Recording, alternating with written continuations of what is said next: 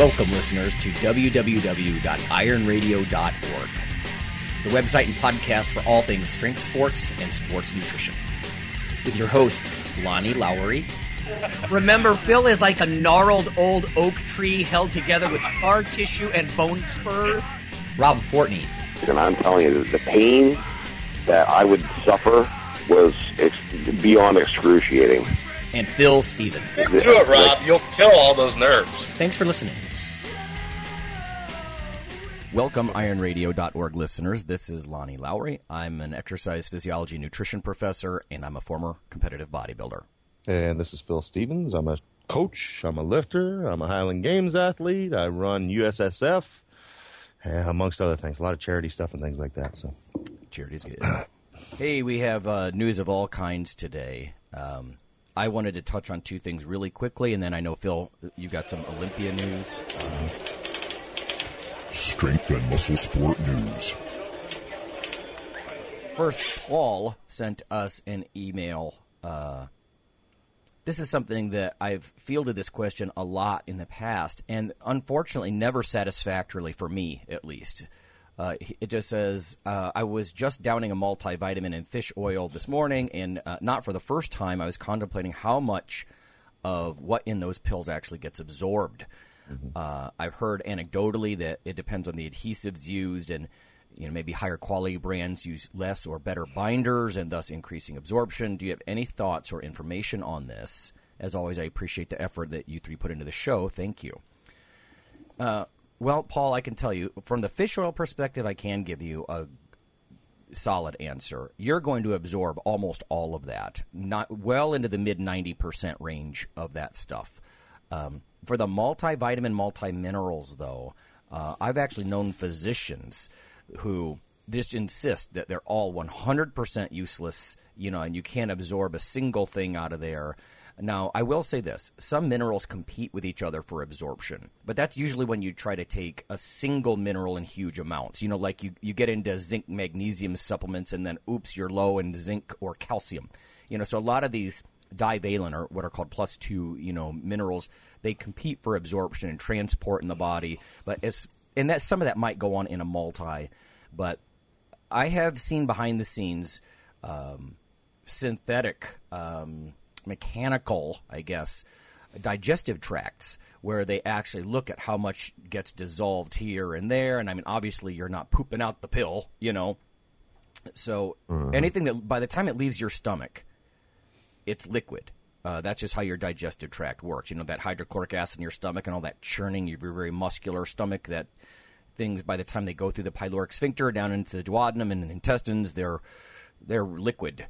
So I've got to think that you're absorbing a reasonable amount. And also because, let's face it, how much scurvy or beriberi or pellagra do you see in the United States? You really don't, unless someone's starving themselves purposely.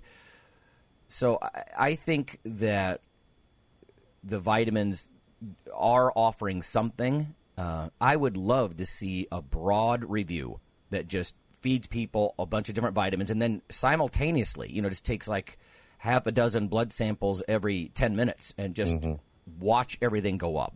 There's the vitamin C. There's this, there's that. I would love to see something like that, and I've never seen anything like that, and that's why I say the answer is unsatisfactory. But for the fish oils, because that's just fat, that gets absorbed. And I can tell you, unless you over-concentrate it, in tiny amounts of water, creatine will be absorbed. There's a lot of things that do get in. But the funny thing is, these things that we know are bioavailable, like vitamins, of course, because we run on them. They're essential. We have to have them for our physiology to work. I'm not sure how much that gets depressed when you put it all together in one big pill. I take a multi that I just get from Sam's Club, frankly, a multivitamin, multimineral. I do not have iron in it. I don't think men need lots of extra iron, if you're a meat eater especially. So I tend to get the silver, like Centrum Silver, off-brand kind of thing. So that's all I can say about that. I wish I had better info for you, but I do think the vitamins that are snuck in the food supply, and yes, even in the supplement pills, they must get in on some level. And I don't know, Phil, do you take a multi? I try to. And like you, I get the generic. I get whatever I can get at Walgreens, just a multivitamin. And I really see that thing as insurance policy. Yep. I mean, if you're taking it because you eat like crap, you got problems. So, I mean, it's just one of those things where you're covering your bases type of thing. Right on. It can't hurt. I mean, it's not going to hurt me to take it. So even if I poop it all out. Well, and even your pocketbook. I mean, let's say you take a multi a couple of times a week. And this isn't the kind of thing if you miss a day, oh, my God, I missed a day. That doesn't matter. I mean, whether it's the fish oils in this question or the vitamins and minerals, doesn't matter. Most days of the week. And, I mean, you might be out a few cents a day. But, again, if that's your insurance policy, that's how insurance policies work. You pay whether you kind of need it right now or not. So I got one other one, and I feel ripped off with this one before we get to the Olympia. This is also a little bit of nutrition-y stuff, but it's relevant to lifters. This is from Vox. It's an online publication. I don't know if it's a paper copy too, but Joseph Stromberg wrote this, and like I said, I feel ripped off, but because I've been doing this for years. My brother and I have done this since we were undergrads, and that was late 80s. Scientists agree coffee naps are better than coffee or naps alone. So it says if you're feeling sleepy and you want to wake yourself up and you have 20 minutes to spare, you might want to try this coffee nap concept. So the idea is when you're tired, you could either have a cup of coffee or you could take a nap. And the idea here is that you slam the cup of coffee and then you take a power nap. And by the time the coffee, gets absorbed through your intestines and your blood and into your brain, and all that, by the time it kicks in, you could be 15 or 20 minutes into a nap, and then boink, you wake up with your eyes wide open, And I remember talking to Chris Shugart about this years ago. I would even do this in the morning if I ever did pre-breakfast, like uphill walks, when I'm trying to get lean for a competition or something. I would always do that. I'd do it with half a caffeine pill. There's no time to sip coffee, So I'd set the alarm about 15 minutes earlier than normal, 20. Bite a caffeine pill in half. And some people need a whole one, whatever. And then hit the snooze, and 15, 20 minutes later when it's time for you to get up and get on the treadmill, you're not dragging butt at all, because you're snoozing while it gets absorbed and you're up and ready to rock. So, like I said, I've been doing this for about 20 years or more. It says, just a little bit of how this works. It says once it gets absorbed through your intestines into your blood and gets into the brain, it says it fits into receptors that are normally filled by a similarly shaped molecule called adenosine. So caffeine being an adenosine antagonist. It says adenosine is the byproduct of brain activity, and when it accumulates at high enough levels, you feel tired. That is, unless caffeine is competing for those receptors, Anyway, so one thing that I thought was neat about this, it says experiments show coffee naps are, in fact, better than coffee or naps alone. There was a study done in Britain, as I page through here. Study done in the UK found that tired participants, when they took a 15-minute coffee nap, they went on to commit fewer errors in a driving simulator than when they were given only coffee or only took a nap. So that's interesting. And then another one says there was a study done, let's see, they denied 24 young men proper sleep over a 24-hour period. Some got a placebo, but 12 others who had caffeine before their nap and not just a placebo in a nap managed scores that were basically at baseline, almost as if they had not been sleep deprived. So both of these studies suggesting that the coffee and the nap is the double whammy. And they go on to say, well, how do you do this? Well, again, this is sort of a no-brainer, but if you're going to drink coffee like he's saying, you better slam it pretty fast. Maybe you go with the espresso route or something, or iced coffee. I don't know. Like I said, we always just did the caffeine pill kind of thing. And then it says right after you're finished, try to immediately go to sleep, and then don't sleep too long because, of course, if you try to sleep more than about 20 minutes, you'll start going into deep sleep and screw things up. So, yeah, I can, like I said, feel a little ripped off, but I can attest from personal experience and a lot of my family, the lifters around me, caffeine naps work anyway. So it's just a fun little trick, I guess, So yeah. That's all I have. At the Olympia, I got several things from the Olympia. The first one, I'm going to start off away from bodybuilding, I guess. a neat thing happening in strongman. Mark Bevins decided he'd enter the Masters division as both lightweight and heavyweight, which means he had to do both events back to back. So let's say they had a deadlift or a medley. He had to do the lightweight medley, then the heavyweight medley. He took first as the lightweight champion and third as heavyweight. So even though he had to do back to back, so that's pretty impressive. Wait, now how does one do that? I thought you had to fit within the weight class. Well, I mean, in a lot of things, as long as you're under, then you fit as a heavyweight. Heavyweight is usually as long as you're, lightweight, you can't be over. You can't be over a weight class. Okay, so it's just a ceiling. Yeah, it's like, nobody over 231 can be a lightweight. So Gotcha. if you want to, compete against 350-pound dudes as a 200-pound guy, sure, come on. And he try did. it, So apparently they allow that in strongman. In powerlifting, you don't. If you're under, you're under, and you're going to be in your weight class. But okay. Mm-hmm. like you can't go down, like in Olympic weightlifting too. You couldn't, let's say my wife is a 65K lifter, and she knows that there's a strong competition, and this competition is 65K. She can't go 65 plus to go against weaker competition. Right. Just to do it. So you have to actually weigh in as that. But he did it as both, which is pretty impressive. That's so gutsy. Yeah, nice. Yeah, he did everything twice. So I couldn't imagine doing like a max deadlift, axle deadlift for reps, and then have to rest a short amount of time. And Phil, okay, you got to do it again. Now you got to do it heavier. Do you know? Right. Do you know if his lifts were better the second time around? Maybe he was potentiated a little bit. Yeah, I'm not sure, but I know he was from the deadlifts and things like that. I mean, he took it to the limit. So I mean, like to where he couldn't stand up after, and then had to rest and come back and do it again. So there's always that. I'm talking about potentiation. Lingering like nervous system excitement, but there's always that trade-off between that and fatigue. Yeah, exactly. So, yeah. Exactly. Well, I know. I mean, as far as myself, anytime I've done like a max effort deadlift type thing for reps or singles, I'm trashed. I'm just done. Yeah. Afterwards, like you put 200 pounds less on the bar, and I try and go pick it up. It's like, nope, not happening. I'm cooked. Yeah. It's almost like imagine a dragster. You run it hard, and then they have to fiddle with the engines of those things for days. I think, but it's not you're going to turn around and do it again. Yeah, exactly. So, no, that's pretty impressive. And then they had the press conference before, and this is what everybody's talking about as far as bodybuilding goes. And so they went and interviewed everybody that's on the stage, and of course they got into it with, started talking to Phil Heath, and because he's 3 times in a row or 4 times in a row now. And Kai Green and him just start trash talking each other big time. And they, they're just going back and forth, and the announcer's like, well, telling Phil, he's like, is it really trash talk when you're saying facts? Because Phil's saying things like, you've never taken 1 point from me on the stage and stuff like that, and I beat you.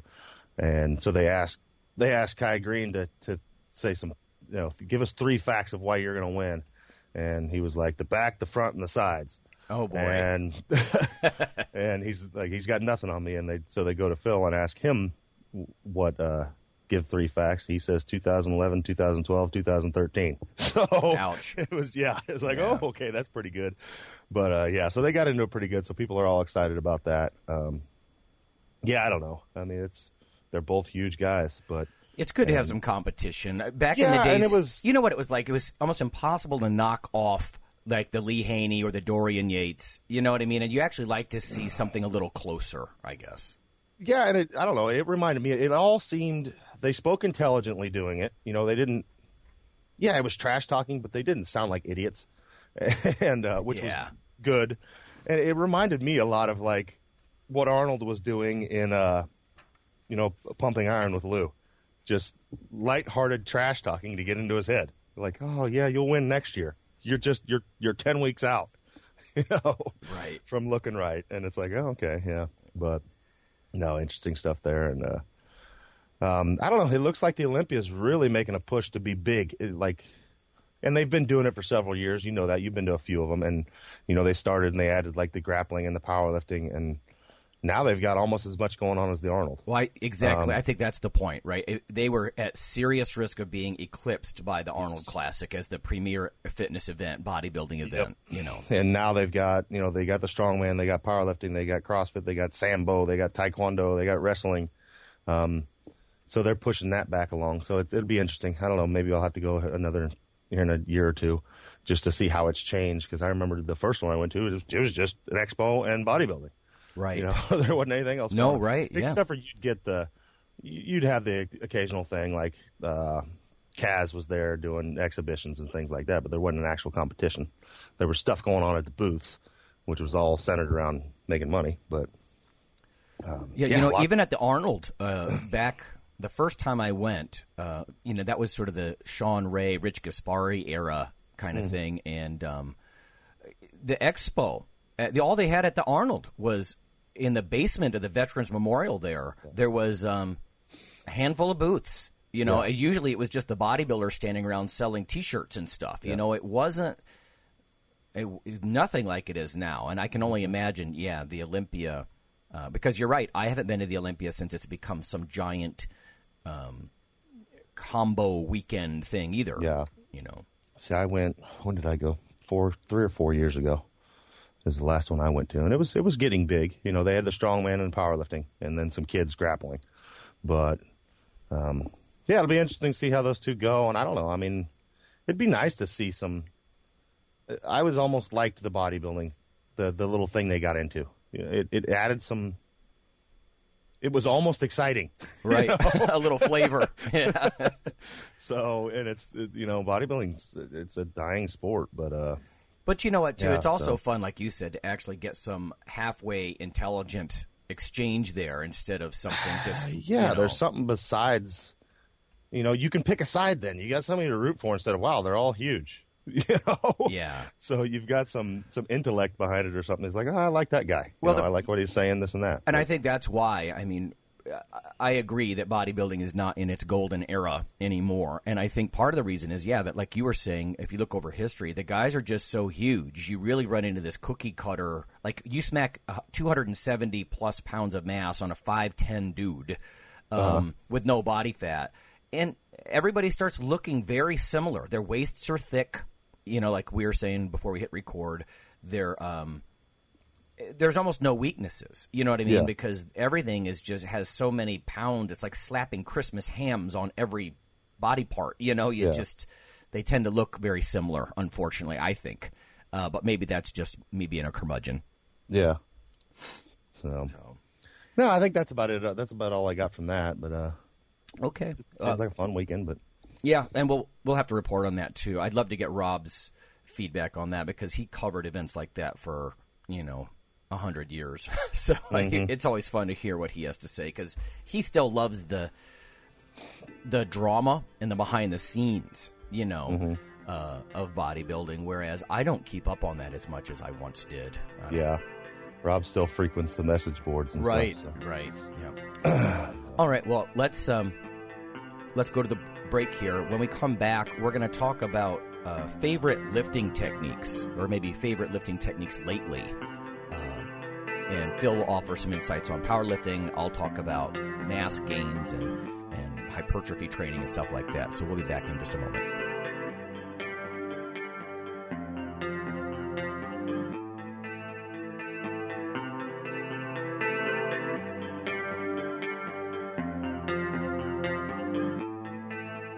Hi, this is Dr. Lowry with an update on the protein book that you hear about in the ad at the end of the show. If you simply Google CRC Press and protein, there's a new development. On the right side of the page, you can see ebook, and there's a purchase/rent option. And the cool thing here is if you check that out now, because they have an agreement with VitalBook, you can actually download the ebook for $69 US. So that's 31% off the $99.95 cover price. So that's pretty fantastic. $69, I think that's going to drop it into the affordable range for a lot of people, and you can even rent it. Lower down the page, they have 180-day rentals and 1-year rentals, so you can access the book in electronic format and get some of this juicy information. So, thanks.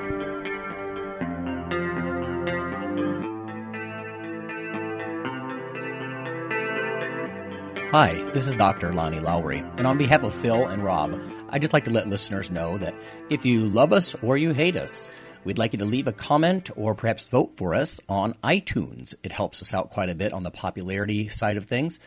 You can also follow Dr. Lowry, me, on Twitter. It's Lawnman7 on Twitter if you want to do that. We also have a Facebook page, the Iron Radio listeners page. So whether it's leaving a comment or voting for us or following us on Twitter or Facebook, that would be fantastic. Also, occasionally Rob or myself will write an article for another website, and Phil will as well. So lots of ways to interact, follow us in other media, and vote for us, and keep things going strong on Iron Radio. Thanks. Like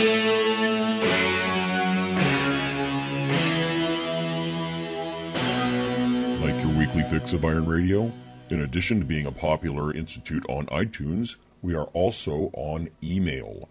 Simply go to www.ironradio.org and sign up for the voluntary email. You'll get a once-per-week email, no more. That's little more than the show notes and a link to the audio. So go for it.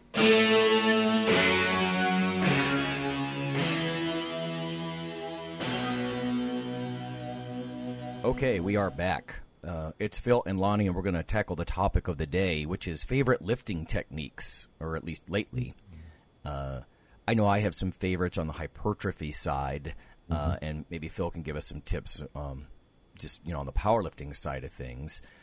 Maybe beyond just correcting mistakes, but, what do you personally really enjoy, when it comes to lifting? So just to get the ball rolling, I'll offer something. One of the things that I've had to almost pry myself away from because I like it so much is the use of negatives, eccentric. They're just so good for hypertrophy. And the more I learned about the science and satellite cells and how they activated hypertrophy, it just reinforced it, because I always loved that. I mean, I like that sensation of being really sore. I've studied muscle soreness and eccentric trauma for micro trauma, that is, since my grad school days, and I love to do that. It's very satisfying. It sounds masochistic, but I really like when my legs are so sore, I have to use the handrail, stuff like that.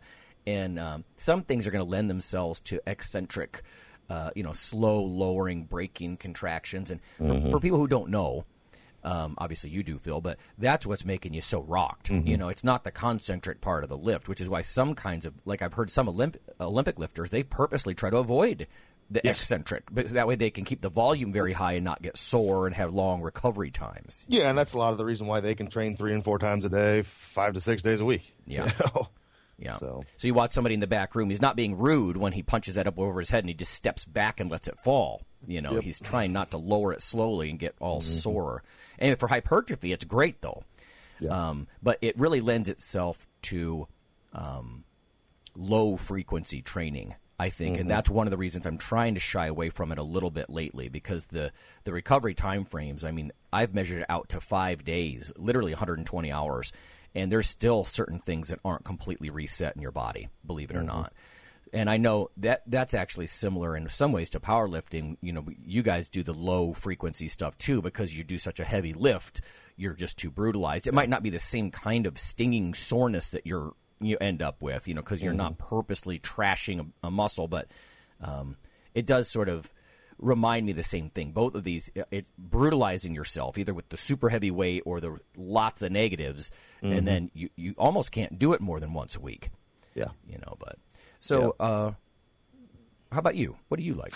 I don't know. The first one that would come to my mind that I probably have to deal with the most is, I'm talking about athletic populations, be it power athletes or, field athletes or whatnot, is teaching them how to move quickly. And you'd be amazed at how many people it's like you lose that skill or you've never gained it. So I like training people that. It's, tight, slow eccentrics and then an explosive concentric. It just teaching a person how to be powerful again. So it is a big one for me.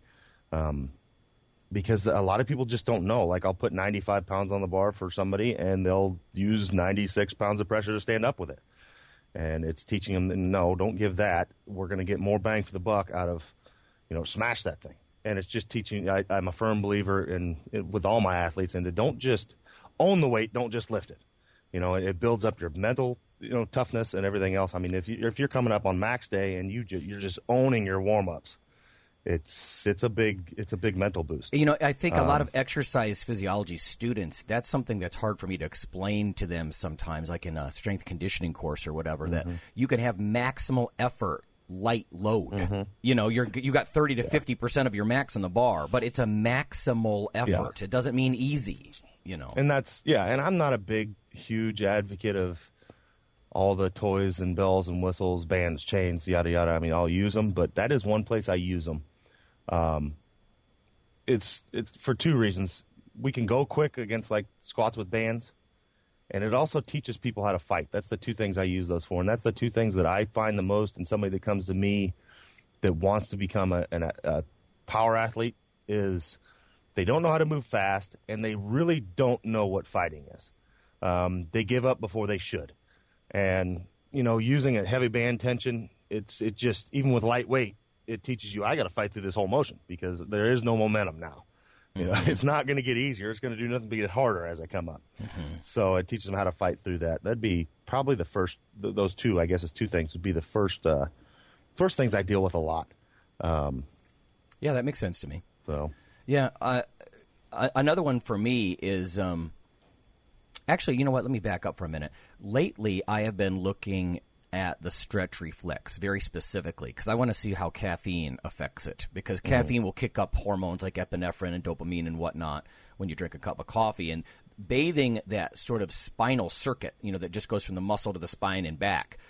Bathing that in stimulant compounds, it just looks very interesting to me. But so the whole idea here is maybe, just maybe, we can get more bang for the buck out of our coffee or caffeine by purposely doing it on days where there's that prior stretch, like that stretch and go, and activate what are called intrafusal fibers in the muscle, those little sensors, proprioceptors.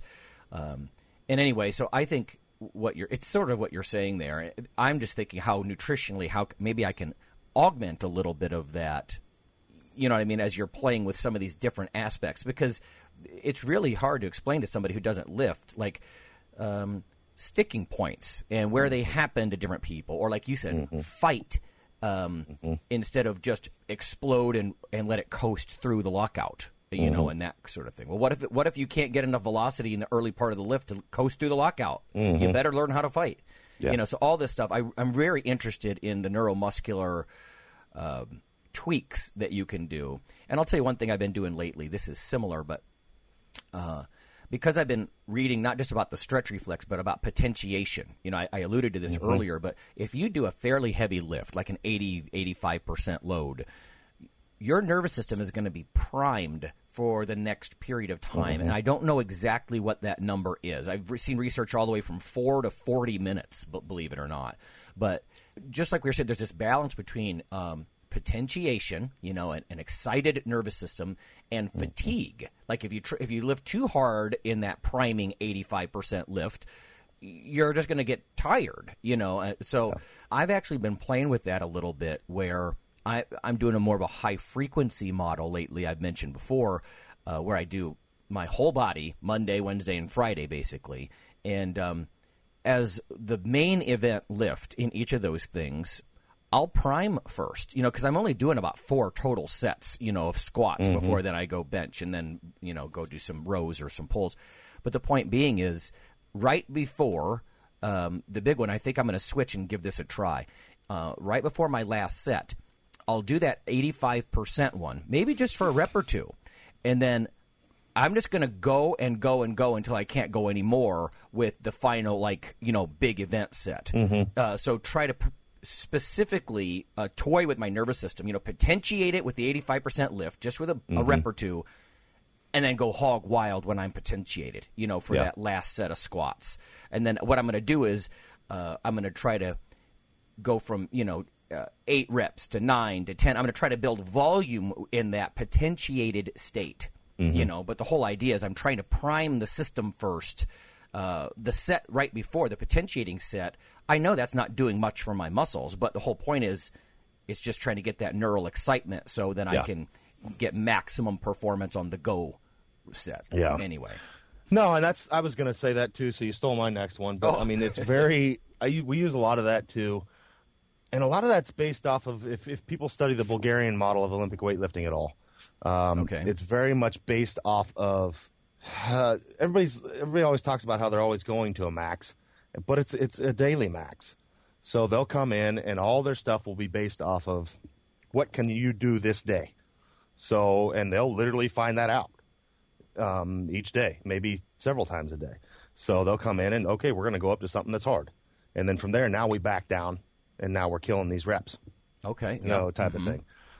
So we'll do a lot of that. And then to build off that, I guess, I think another important thing that we use a lot is multiple sets. And I use these for several reasons. The first one is, like, when we're warming up, let's say I'm working up to a 600 squat. And I hit, 135, 225. I hit 315. It's like, that didn't feel right. I'll hit it again.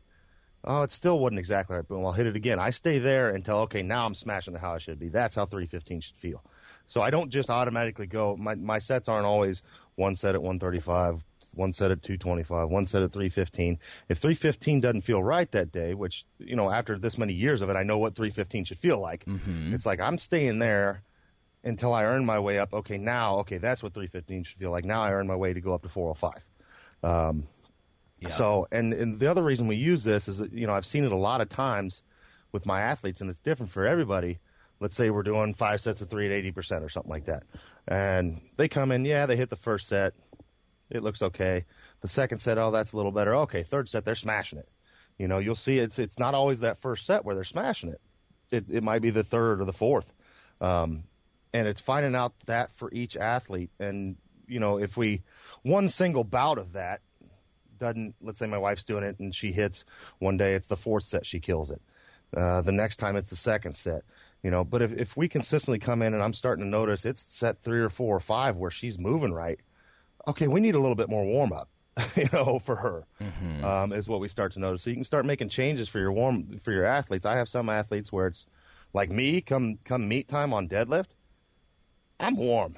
I'm not getting any warmer. So if I'm opening at 700, I'm gonna load, 505, 595 on the bar, and that'll be my first warm-up because I'm not getting any warmer. I'm just going to burn myself out. Yeah. So I'm just going to hit 2 or 3 singles, and okay, I'm ready to go. I'm warmed up. Let's roll. Other athletes where it's like, okay, we need to take an extended warm-up. Right. Because they need it to get going. So it's finding out that for your individual, and I think the best way to do it is multiple sets, and then start. If you have a Tendo unit, great. And I used to do some stuff with that, and then you can actually see. Right there, okay, I'm creating the most force. The bar's moving now, but you can kind of eyeball it if you have a coach, or you can go by feel. Oh yeah, yeah. So. What I was going to mention was that it's almost like after years of the tradition of watching bodybuilders do sort of a pyramid. You just go up, up, up, and then sometimes they go back down. Like in weight over like a course of 6 sets. To me, there's almost a difference between warm up and fire up.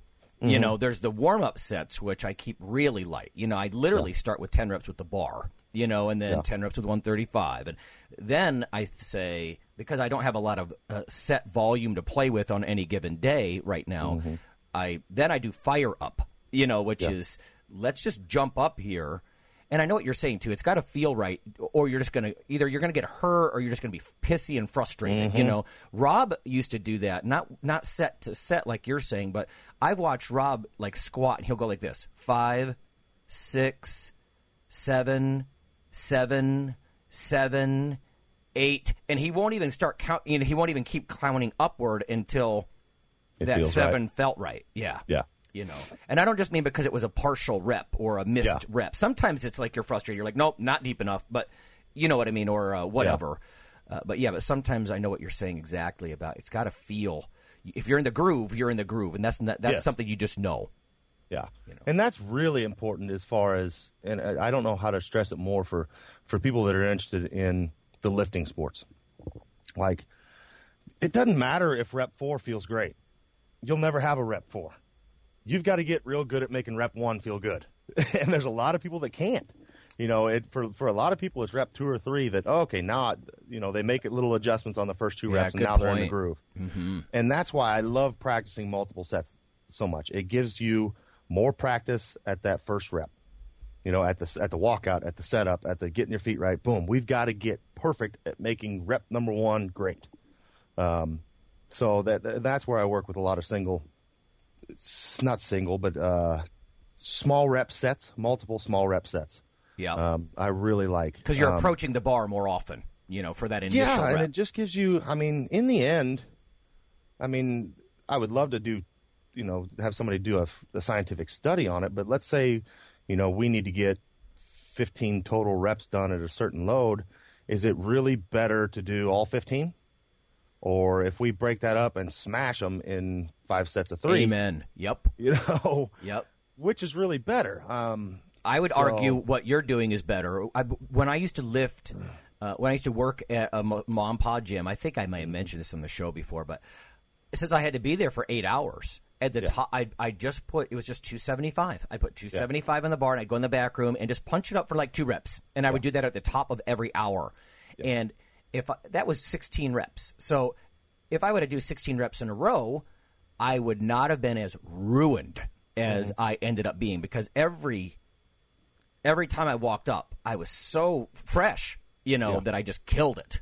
Yes. And there's a difference there. And that's not saying I'm not a believer in doing high rep work. I mean, Sure, I probably sure. do more high rep work than people think for my lifters, especially when we're talking about somebody who's going up a weight class. Then there's a lot of room for that. But I don't do it a lot with competition lifts, with, say, deadlifts and squats, and, you know, a little more with bench. It's just I don't like failing. I don't like getting in that mindset at all. Like, oh, I got crushed by that weight. It's like, no, I want you to kill everything. When we're working on a competition rep, you know nothing but killing it. You know, that's all you know how to do. And it feeds into their mental capacity. It's, you know, the neural system of just killing weights. It builds up to from what I've seen in, you know, real life, it works. From what I know of neuroplasticity, you know, the way you reprogram your nervous system, you keep firing pathways and they become more and more structured, more stable, more permanent. Yeah. And that's kind of what you're saying. You don't want to be forming pathways of failure. You want to be forming those motor pathways that create success. And I don't just mean psychology. I mean all the way down, you know, your corticospinal tracts and out to the muscle, the whole wiring, you know. Teaching success neurally. That makes sense. And that's where we'll go. Like if it's a lighter day, let's say we're working 70% on squats and they're doing so many reps. You know, what I usually do is what I found works best for me is that first set, I'll take to the point I really, really have to fight for that last rep in good form. But I want to push that until I'm fighting. And let's say I'm doing 40 reps or something and I hit 12 on the first one. You know, that leaves me, 28 reps left? Mm-hmm.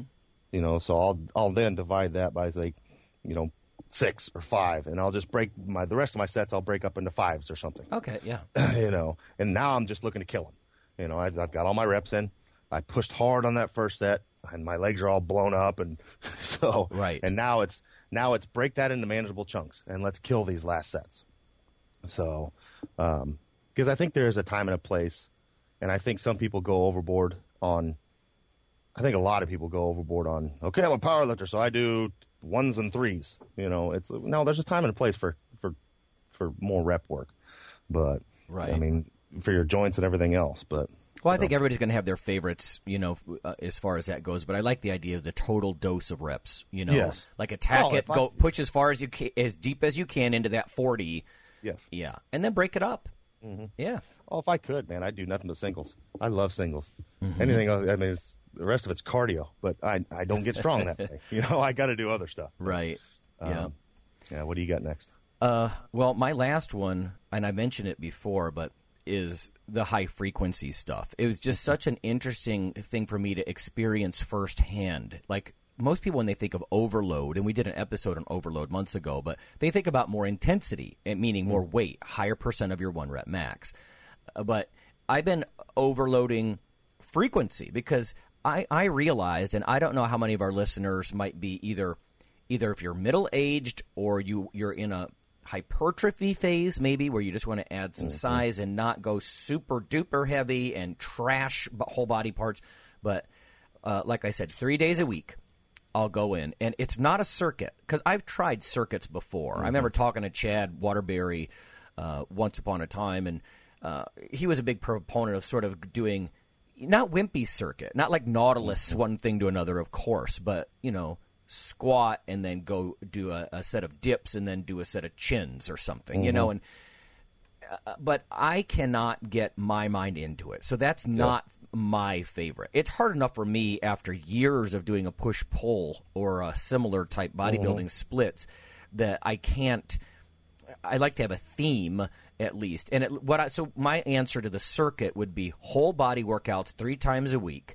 But like I said, I'll do all 4 sets of squats. Then I'll do 4 sets of something like T-bar rows or barbell rows or whatever, and then I'll do my 4 sets of barbell or dumbbell bench pressing. And I really feel that not only has it been good for hypertrophy. I mean, I have a sport coat after doing this all summer I can't wear anymore, and that's funny for me because I want the science made it sound like I would grow, right? Because protein synthesis kicks up. If you look at some of that work from Stu Phillips up there, and before him, Duncan McDougall, and a lot of those Canadian guys that do this protein synthesis work, it's about 24 to 36 hours. Well, I'm thinking, all right, well then if I don't lift to the point that I'm so sore I can't get up the stairs, if I just do 4 sets, especially being middle-aged, I got to be careful because the recovery times are just a little bit longer. But protein synthesis is going to peak at 24 to 36, and then I'm re-stimulating it as soon as my body has built as much as it can. And like I said, I could never do the circuit thing, but if I do whole body stuff, and then there's so many ways to tweak that. And I know we've been talking about this past weeks, but maybe I go and I do back first instead of legs, or leg press instead of squat on some days. I know to the power lifters maybe that's blasphemous, but you know what I'm saying. So they're big, compound, multi-joint movements, core kinds of things. And I'm having a lot of fun with that. You know what I mean? It's I don't know. It's just something I've played with since maybe April. I'd have to go back and look. But it's been several months. And I think it might really be something people, if you're looking for something fresh to do, maybe you're doing this as a conditioning phase before you get into your heavy, linear periodization or whatever you like to do. But I am really liking that, and it's had a toughening effect, like a mental toughening effect, because I used to train legs and crawl out of the gym, Now I've got to tell my mind, listen, you got to do heavy back now. I mean, it might only be 4 or 5 sets, but you know what I mean? It's still a lot of effort. And then when that's done, I got to go pinch, So, I mean, maybe that sunk into me listening to you talk about, and even Rob a little bit, about how full meets in powerlifting are not the same thing as the single event lifters. You've got to refocus and toughen your ass up and go again, in a different lift.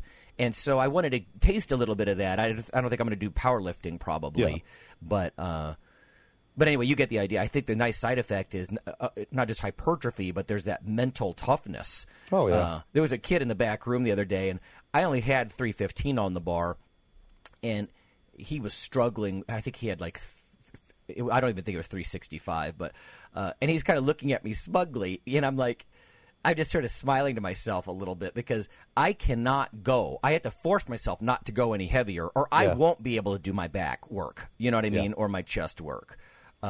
Anyway, so overall, if you can bite the bullet and rotate through, if you can tolerate a non-theme day, it's not accessory day, it's not bench day, it's just whole body, I think the hypertrophy is waiting for you. I really do. Yeah.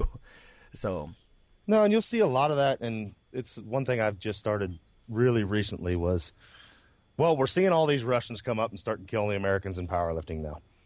And like raw powerlifting. So, and I've wanted to for a long time. Like Boris Shiko has been the powerlifting god over there since the early 90s. And, I've always seen these Shiko programs that are very popular in the U.S. and this and that. And you look at them and it's like 4 people out of 2,000 have finished the program, and they're like, they're just known as these brutal programs, and it's like, man, can that really? How is he getting these people to live through these things? You know, it's like the Chico Squat program number 29, and the hard part about it is he's written like 40 books, but they're all in Russian. So, and like there's nothing that has been translated. So I've been searching for that, and I found a Russian guy who's actually going through. That's funny, Phil. I've been talking to some Russian fluent coaches, and so trying to find these guys, like I want to know for myself. And what I've come down to is that what I figured, and these programs that you're seeing in the West are like at best very poor translations. And at worst, they're something that somebody slapped Russian and Chico on for marketing. Oh boy! And a lot of what they do is exactly what you're talking about. It's full body, multiple days a week.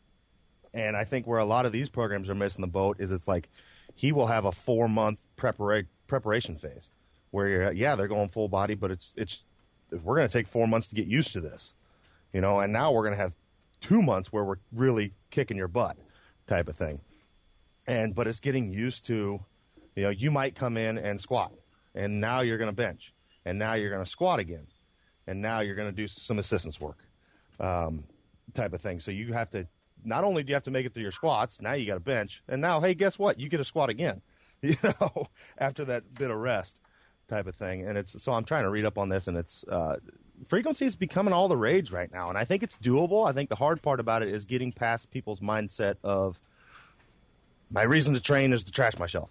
You know, an exercise session, I should drag myself out of it, and you can't. If you got to come back the next day or the day after and do, you know, I just squatted twice in one session, and I got to come back in 2 days and deadlift. You know, you can't trash yourself. So it's this point of getting used to it, and also manageable numbers. You know, it's not, every session can't be an event. You're looking at very doable numbers and slowly raising those doable numbers up. Like with you, right now, 315 is very doable. What we're looking to do is, in 3 months from now, let's see if we can make 365 feel like what 315 did. Right, yep. You know, and now I know we've gotten better without having to go for something max, you know, and trash ourselves. It is if we hard. can slowly Phil, raise that up. After 20 years, more, 30, you know, of...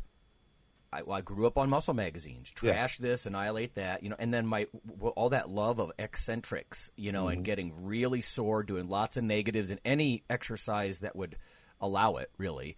Yeah, I don't get that sore, so I don't get that sort of positive, that reward system, you know, that, wow, good, nice job, you know, but especially, like I said, if you're one of these middle-aged lifters, you're right. I'm trying to limit it to 4 or 5 sets of each thing. You know, and like you're saying, not to failure. These sets are not to failure either. You know, the weight is not heroic, and the number of reps isn't necessarily either. But I'll tell you what. I mean, again, based on all the science, about 3 sets is going to maximize muscle protein synthesis. Now, I'm not saying you shouldn't do other movements at other times of the year because, you know, let's face it, like Joey Antonio was saying, you could activate satellite cells, you know, baby muscle cells, wake them up in different parts of the muscle, hit different angles, you know, and that sort of thing, and get other kinds of neural changes. But as far as just like muscle belly, prime mover protein synthesis,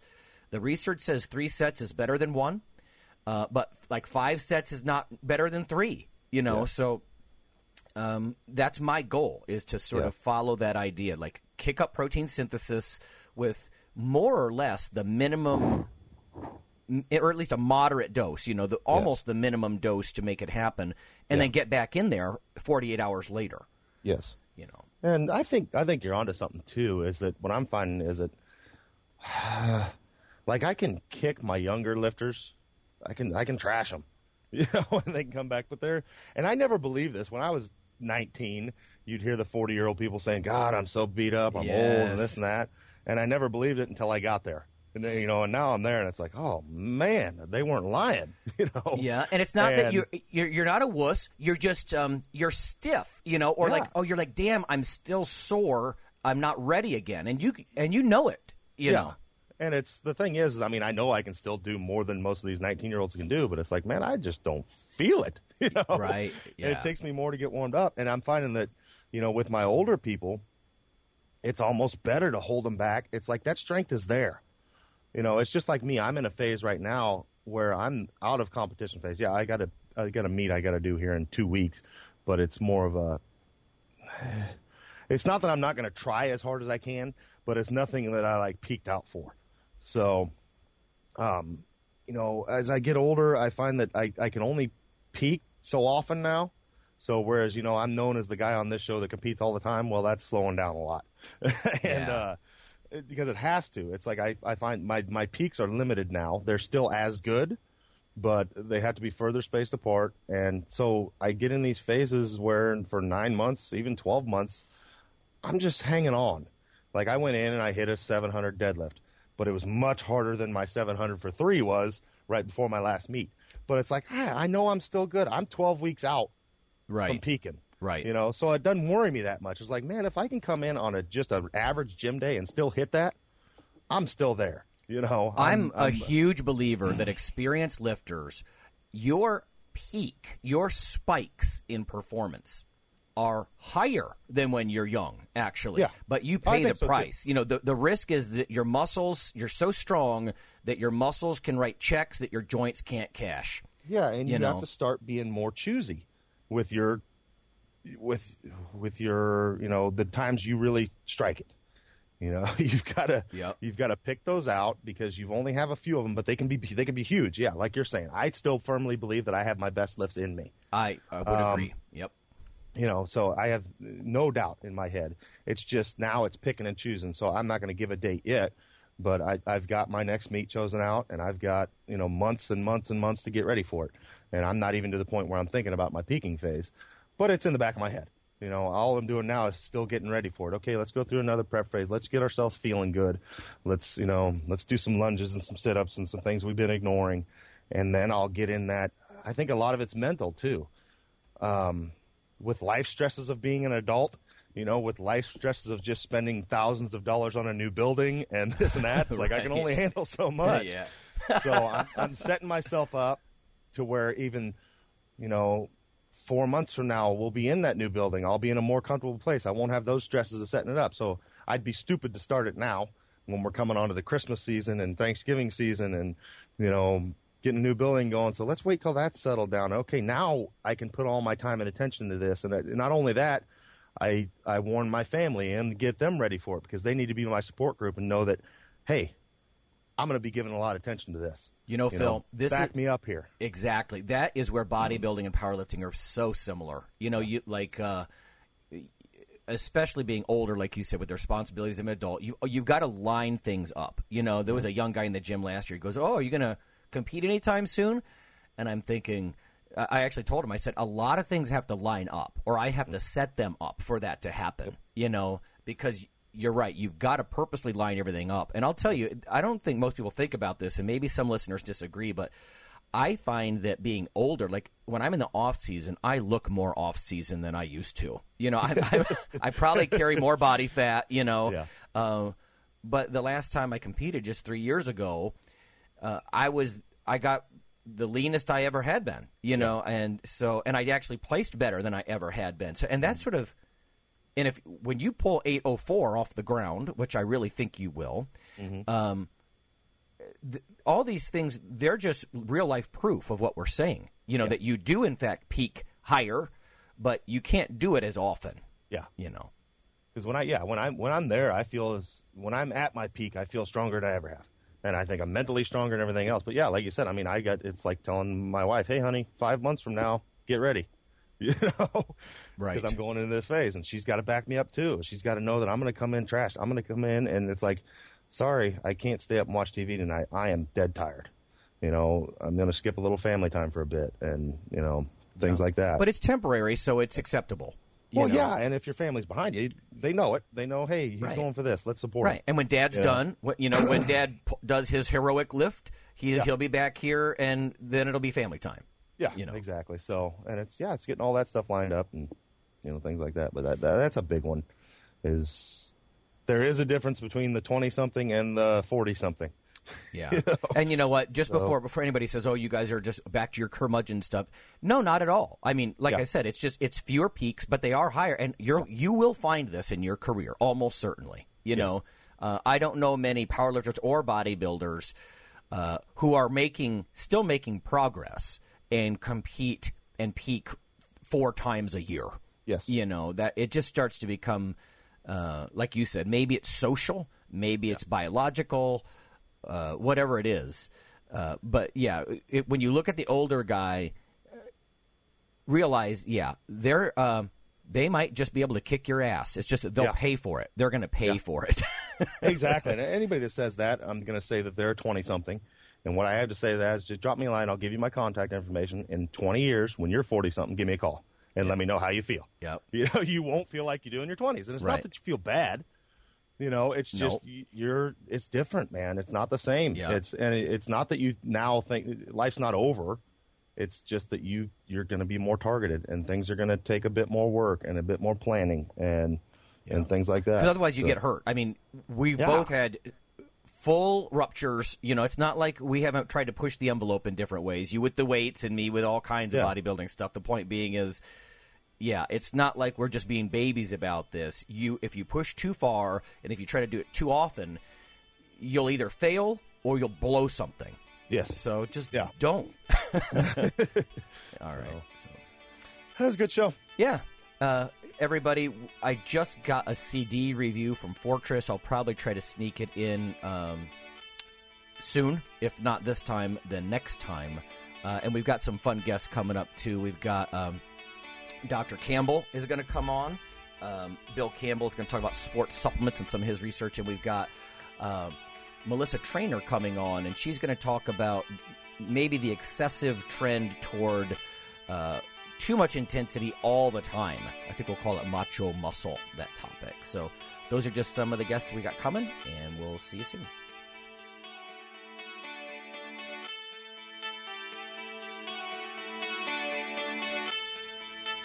Iron Radio is accepting donations. If you like what we do, the professors, the scientists, the bodybuilding show promoters, the athletes themselves in powerlifting and bodybuilding, please consider making a donation or maybe buying something from the ironradio.org store.